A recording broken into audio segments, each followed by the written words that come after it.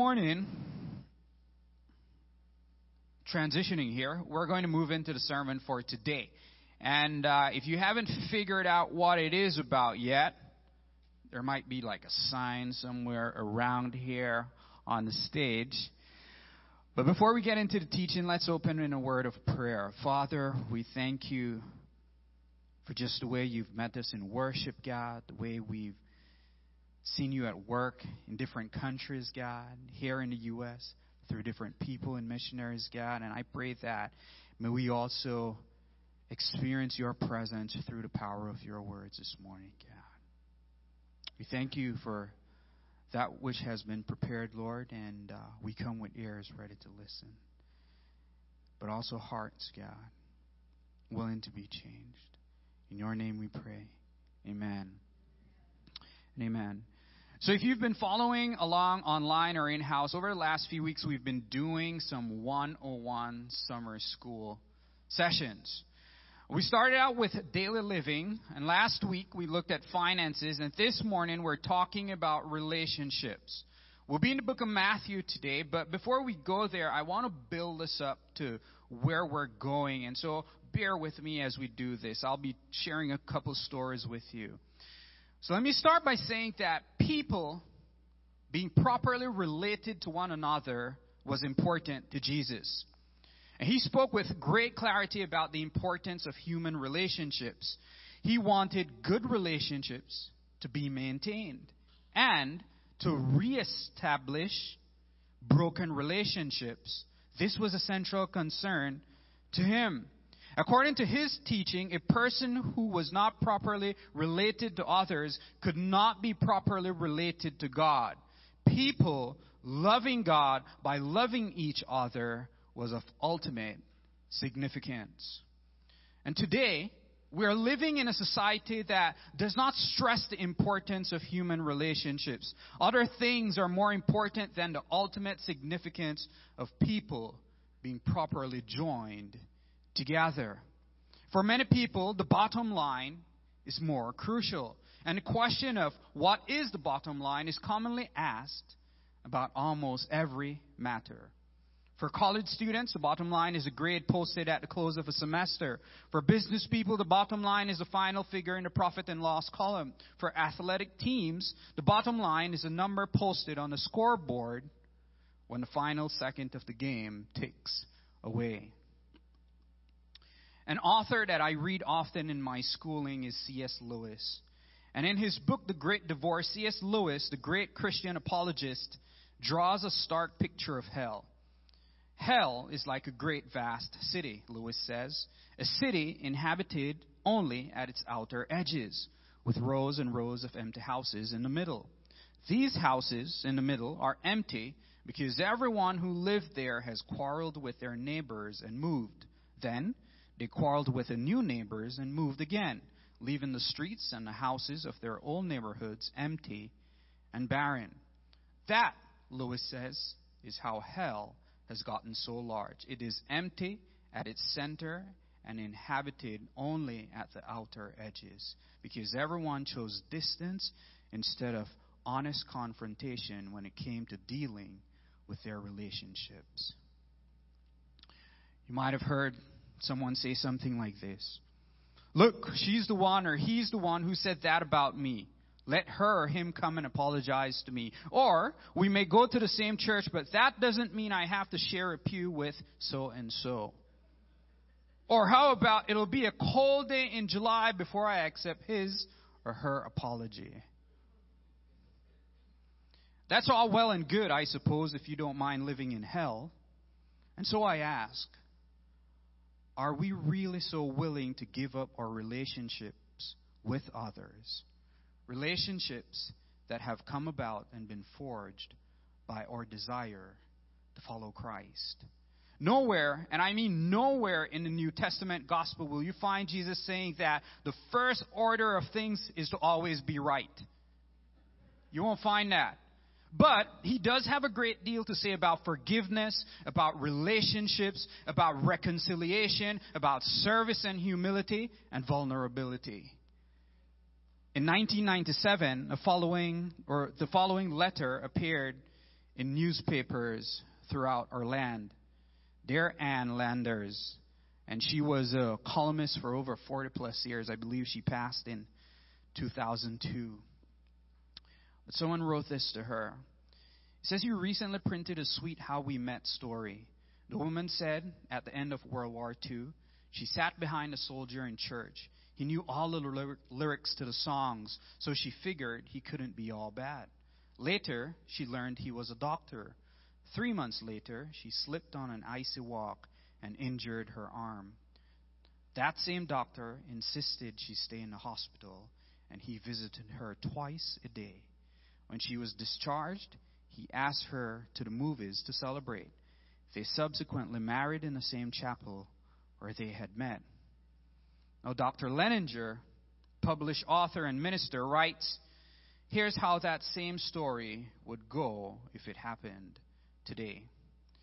Dear Anne, last week I attended church services and noticed that the soldier behind me knew all the words to every song.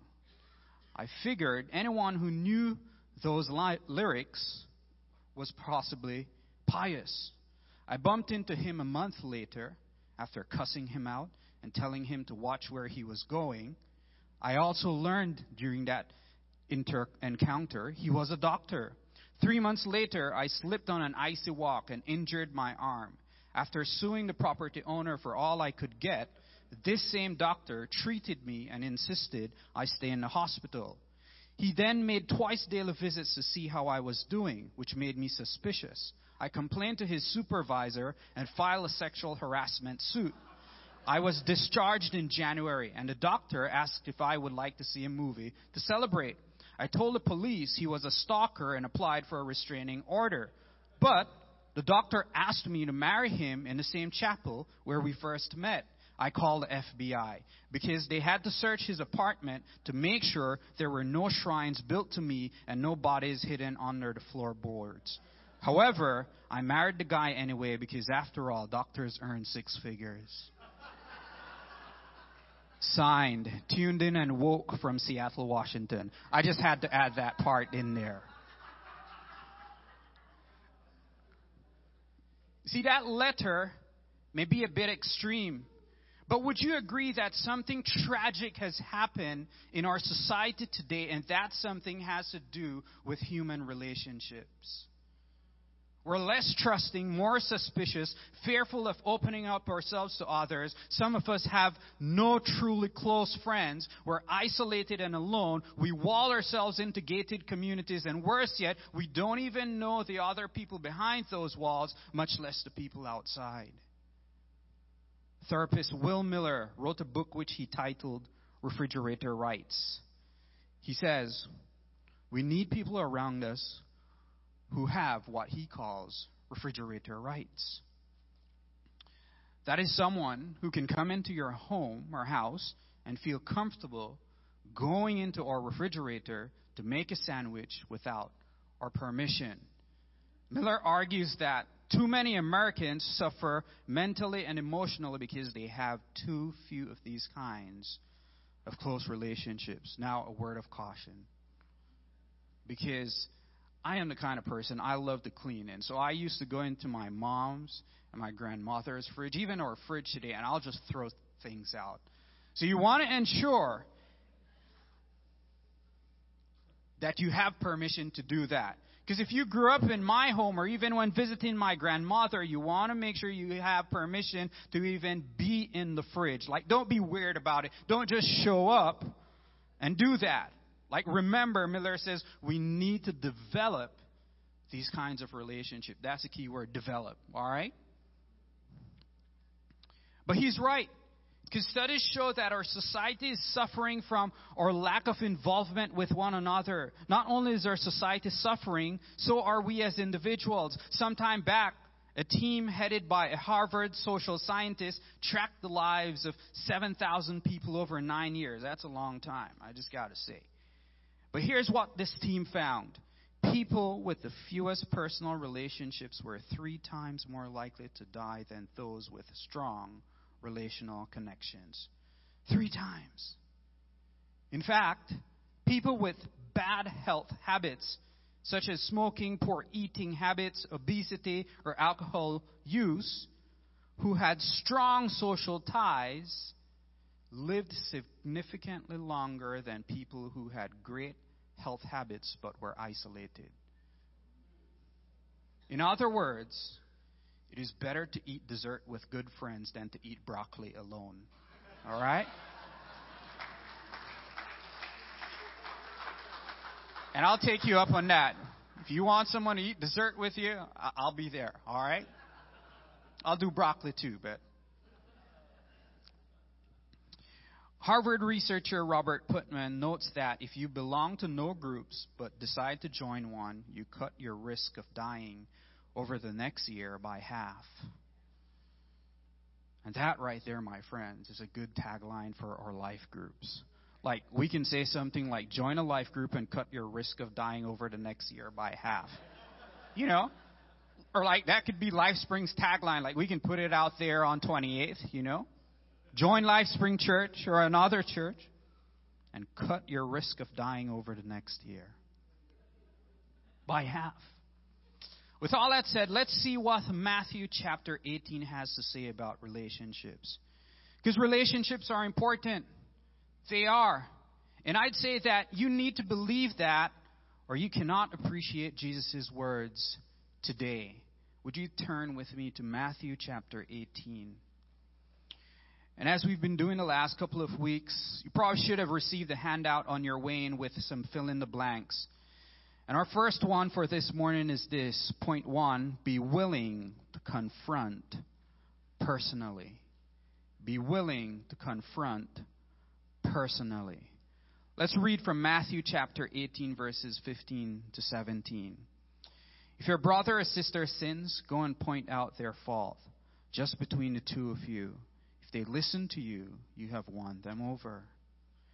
But if they will not listen, take one or two others along, so that every matter may be established by the testimony of 2 or 3 witnesses. If they still refuse to listen, tell it to the church. If they refuse to listen, even to the church, treat them as you would a pagan or a tax collector. These verses show us that relationships matter. We need our relationships to be strong, and we want them to last. We just read it, but let's look again at what Jesus' word says. He says, if your brother or sister sins, go and point out their fault just between the two of you. If they listen to you, you have won them over. This is a most interesting teaching to me. Another translation puts it like this: if your brother sins against you. Now, this doesn't mean your brother or sister in literal sense, though it could. And has anyone ever seen a family relationship grow strained or even break? Don't raise your hand on that. I don't know why I was raising mine, but I've seen that. It happens, doesn't it? My guess is that in this room today, we've got possibly at least one member of our family that we haven't spoken to in several years. Someone said something malicious. Someone took a prized possession from mom's estate without asking. Someone borrowed money and never paid it back. The reasons are many and varied. But we all know families where relationships have been splintered and torn. But Jesus isn't talking about our brothers or sisters by blood. He's talking about brothers and sisters within the church community. The early church was like a family. After all, many of these people left everything to follow Jesus. And of course, as you know and I know, church families can be broken and filled with strife just like normal families. Additionally, I believe today that we can also interpret brothers or sisters as anyone with whom we have a strong personal relationship with. A healthy person will have many such relationships, as we've already noted. Therefore, we're bound to offend each other or step on each other's toes, unintentionally or intentionally at times. LifeSpring is no different than any other church in that people will offend you here too. I will let you down. But the verse tells us clearly, if your brother or sister sins against you, if your brother or sister offends you, go and point their fault out between the two of you. So we got to be willing to confront personally. Personally. Which brings me to our second point, and it's this. Be willing to confront privately. Privately. Let me tell you something. Matthew 18 works. It works in marriage. It works in a friendship, business, with neighbors, and any relationship. Think about it. When I sin against God, He doesn't tell Debbie about it. He tells me about it. When I sin against God, He doesn't tell my staff about it. He doesn't tell you about it. He tells me. Thank God He doesn't blog about it. Thank God He doesn't tweet about it. Thank God He doesn't do a reel on it. Thank God He doesn't put it on Facebook. He doesn't talk about it to anyone else. He tells me about it. The Holy Spirit convicts me and He confronts me. What God does for us, we should also do for others. When a friendship has been fractured or a relationship has been ruptured, confrontation is for the purpose of rescue, not retribution. That's how we should approach our brother or sister. You're not trying to win an argument. You're trying to win a brother or sister. You're not trying to avenge a wrong. You're trying to restore a relationship. That is why the next step is crucial. And Jesus says, tell him his fault between you and him alone. That's how the ESV puts it. The way to restore a relationship that has been ruined or ruptured is to go to the right person. And there is only one right person, and that is the person who has done you wrong. This is important. Whenever conflict occurs, keep the circle of people involved as small as possible for as long as possible. Given we're not talking about anything criminal here. All right? If something criminal in nature has happened, we have laws of the land in place to address those. But if someone hurts you and you go to any person, before you go to that person, you have gone to the wrong person. Something I realized this week, there is a goal in the word gossip. I hadn't seen that before. Do you know what gossip is? Gossip is when you go to the wrong person about a person who has wronged you, and then you just wronged the person who has wronged you. This isn't like any Webster definition or anything, but I'll say it again. Gossip is when you go to the wrong person about a person who has wronged you, and then you just wronged the person who has wronged you. When you go to a person privately, I'd like to think that we approach those situations not trying to win an argument, but you're trying to win that person. You're not there for condemnation. You're there for restoration. In other words, if someone you care about hurts you, make an attempt to heal the relationship as quickly as possible, even if you are not at fault. What sound practical advice this is this morning? And wouldn't it be great if everyone who was estranged from a brother or sister or a friend or co-worker or spouse would pick up a phone and make an appointment to sit down with that person who has offended them, with that person who has wronged them, to iron out their difficulties? Am I a dreamer? I guess so. But you've got to be intentional with your relationships. In fact, I'd take it a notch up and say you got to be so intentional with your relationships that even before there's an instance of possible offense, you address it. Like, why not work upstream? And you're like, what does that look like? And let me tell you, this man right here, Pastor Dan, I believe that he's created in the image of God, just as I am. And if I have an issue with him, or he has an issue with me, which we haven't had those, we don't have an issue going on, all right? I'm just saying. But we'll sit down and talk it out.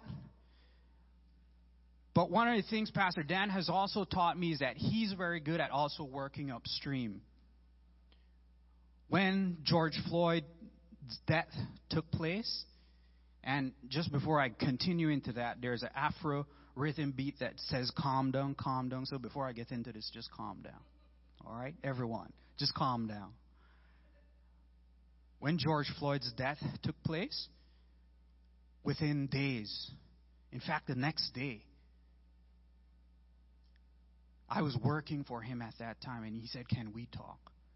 How are you doing? How's your emotions? How are you feeling? How are you processing this?" He had a guy in his office from another country, had never been in a situation like that, but he realized that this could be affecting him. And I don't want this to affect our relationship because we're working in this together, and we don't want that to bleed over into the church. So let's talk about this. He was working upstream. He's done that with immigration issues. It's actually one of the reasons why we're here, actually. Debbie and I, when we moved to the U.S., we moved to work on immigration issues. And over the years, and we're doing it by the books, some of those things have changed over the years. And this is also something he had never had to process before, because he had never hired someone from another country. But then there were some changes, and he's like, "Man, does that affect you? Or how does that affect you?" And sometimes it did, and sometimes it didn't. But he was working upstream.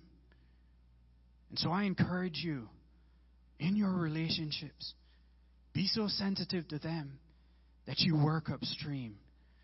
Work upstream. Now that's just extra for you, all right?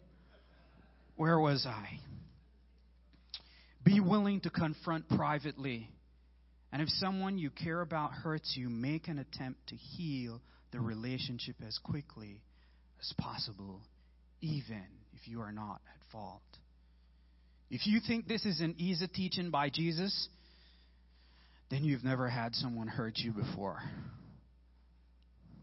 Feelings of betrayal, anger, hurt, bitterness, resentment can sometimes overwhelm. Like, have you ever been there? I know I have.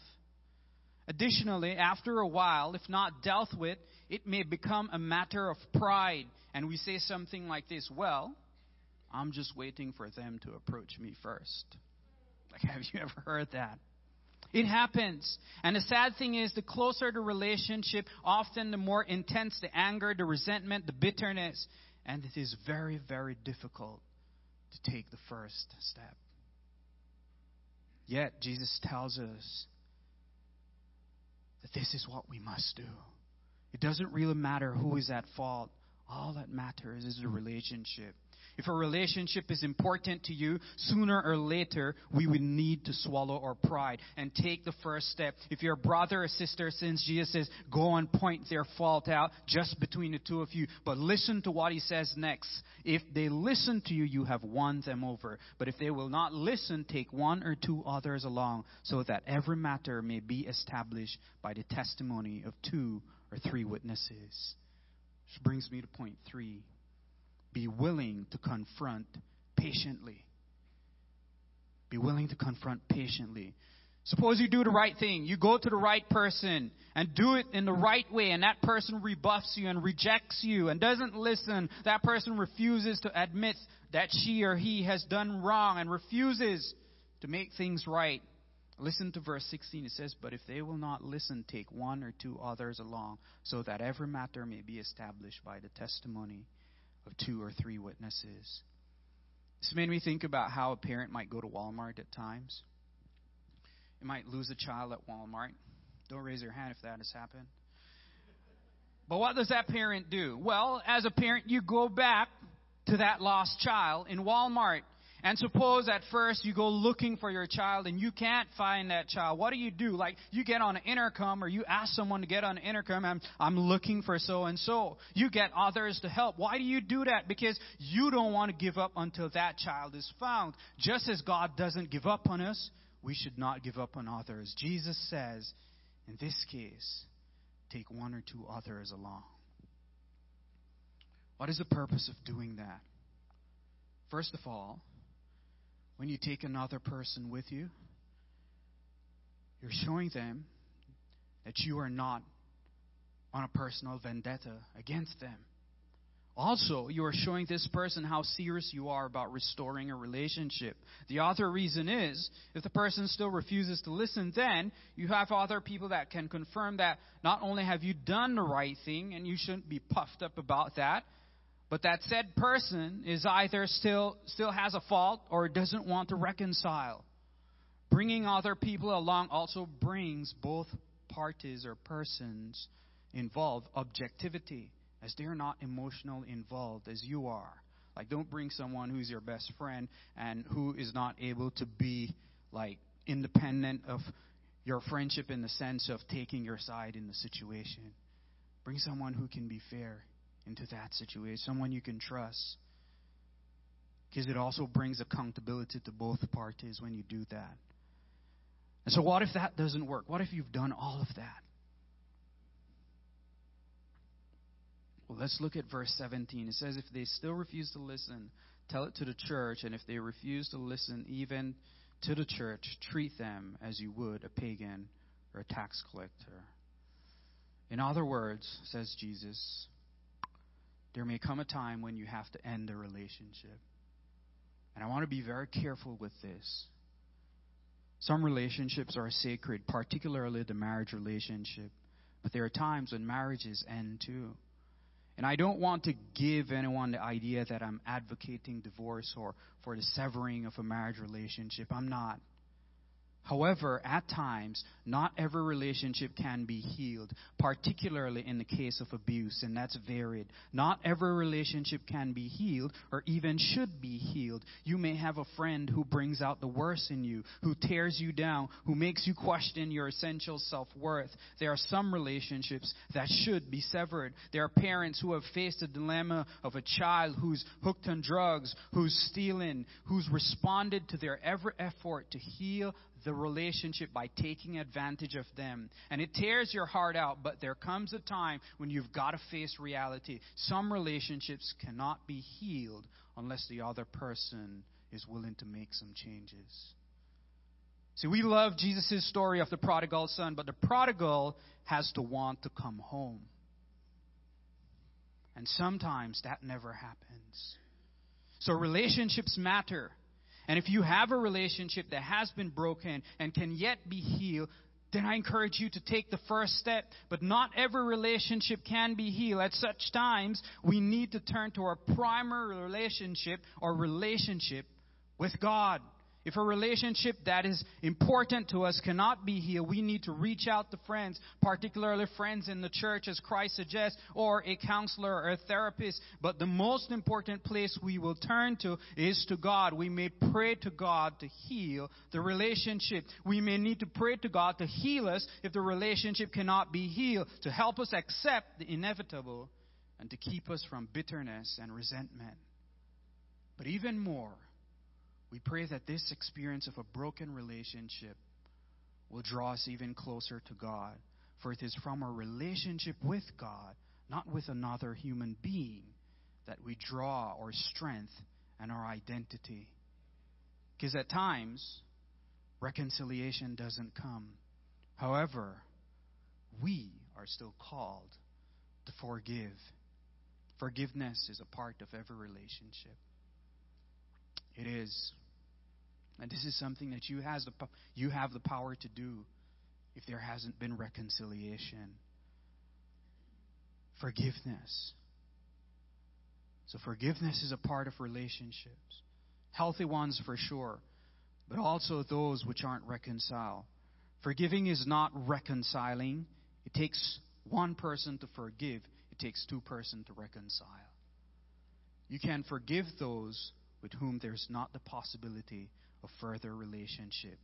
Forgiveness is not going back, it's moving forward. Forgiveness is a conscious decision to move on. We forgive when we are ready to move towards a future unshackled from a painful past that we cannot undo. Forgiveness begins with a desire in the heart. We want something better for ourselves than we presently feel. Forgiveness is not a matter of ought, it is a matter of opportunity. Today's teaching can make you feel guilty or bitter, but it won't make you any better if you do in fact need to forgive someone.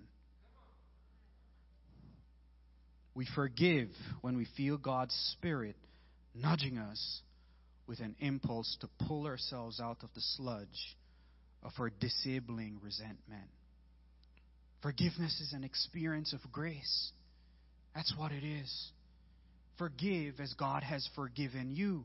if you have never allowed your face to become greasy with the grace of God, and I purposefully put it that way, so let me say that again. If you have never allowed your face to become greasy with the grace that God alone supplies, you're not likely to become a forgiving person.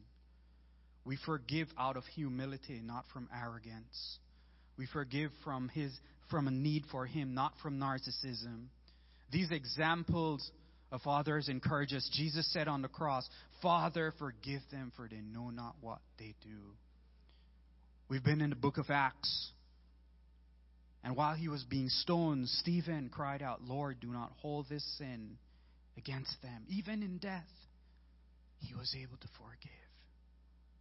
Forgiveness is an act of surrender. You know, I grew up singing hymns, and one of the songs we sang was "All to Jesus I Surrender." Maybe you're familiar with that. All to Jesus I surrender, all to Him I freely give. Like, do we really mean it when we sing it? Are we willing to let go for hurts and pains or disappointments and sorrows? Can we bring them to the Lord and leave them there? See, revenge might taste sweet at first bite, but it gets bitter with the second and third chew. You deserve to be free of malice, anger, and bitterness, my friends. And the time to start is now. Time to start is today. And at this time, I want to invite the worship team to come back up front.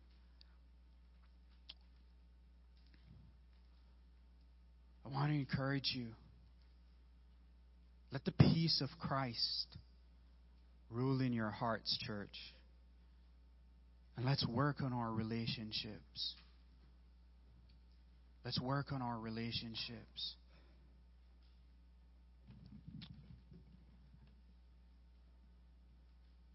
The worship team is going to close here in a song, and just feel free to choose whichever one you guys want.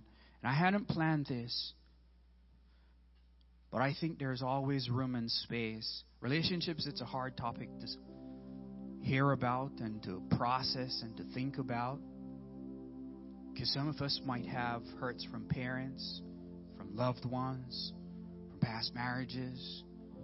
In my life, I've had to walk through a lot of forgiveness. One particularly hard scenario was when my brother was murdered. It's not a story that I share often, but it took every ounce of me to not take revenge in my humanness. And I had to lay it down. And sometimes you have to continually lay down those hurts and pains at the foot of the cross.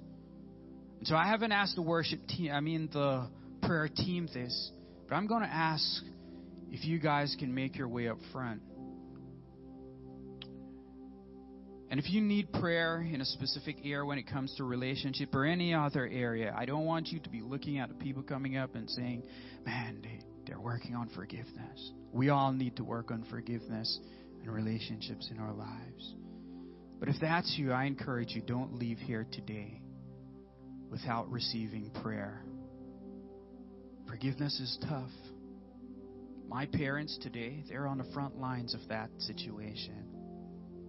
My brother had a niece out of that relationship. Of the persons who murdered my brother are actually my niece's family members.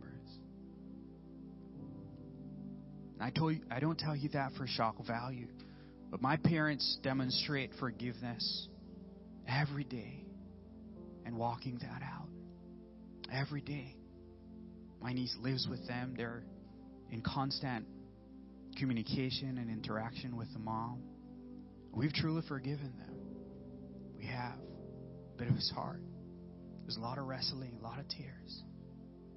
For a long time, during the anniversary of my brother's death, I'd have nightmares. I'd be angry. And I had to continually lay it down. So I don't know what you're walking through this morning, but I'd encourage you. On that handout, there's some homework. It talks about talking to someone. At times I had to speak to a pastor, a therapist, someone I trusted. I encourage you to do that if you need to. So before we go into this song, I'll just ask you to bow your heads and I'll pray for you right where you are. If you need further ministry, I'd invite you to come up front. Father, we sang it this morning, God. There's power in the name of Jesus. It breaks chains, God. And Lord, I know that relationships, it's a hard subject, God. And so I pray for each and every one of us in here this morning, those tuned in online, God. I pray that may your Holy Spirit wash over them, God. In the areas of whereby there might not have been reconciliation, God, where there's been broken relationships, where there's been yearning for a relationship from a parent or a loved one that has not been reciprocated or returned in that way, Lord.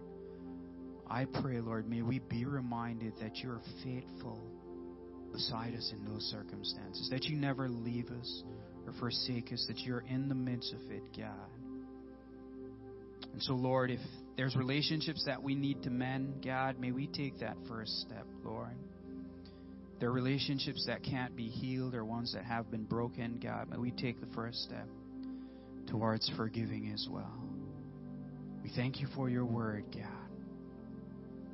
In your name we pray. Amen and amen.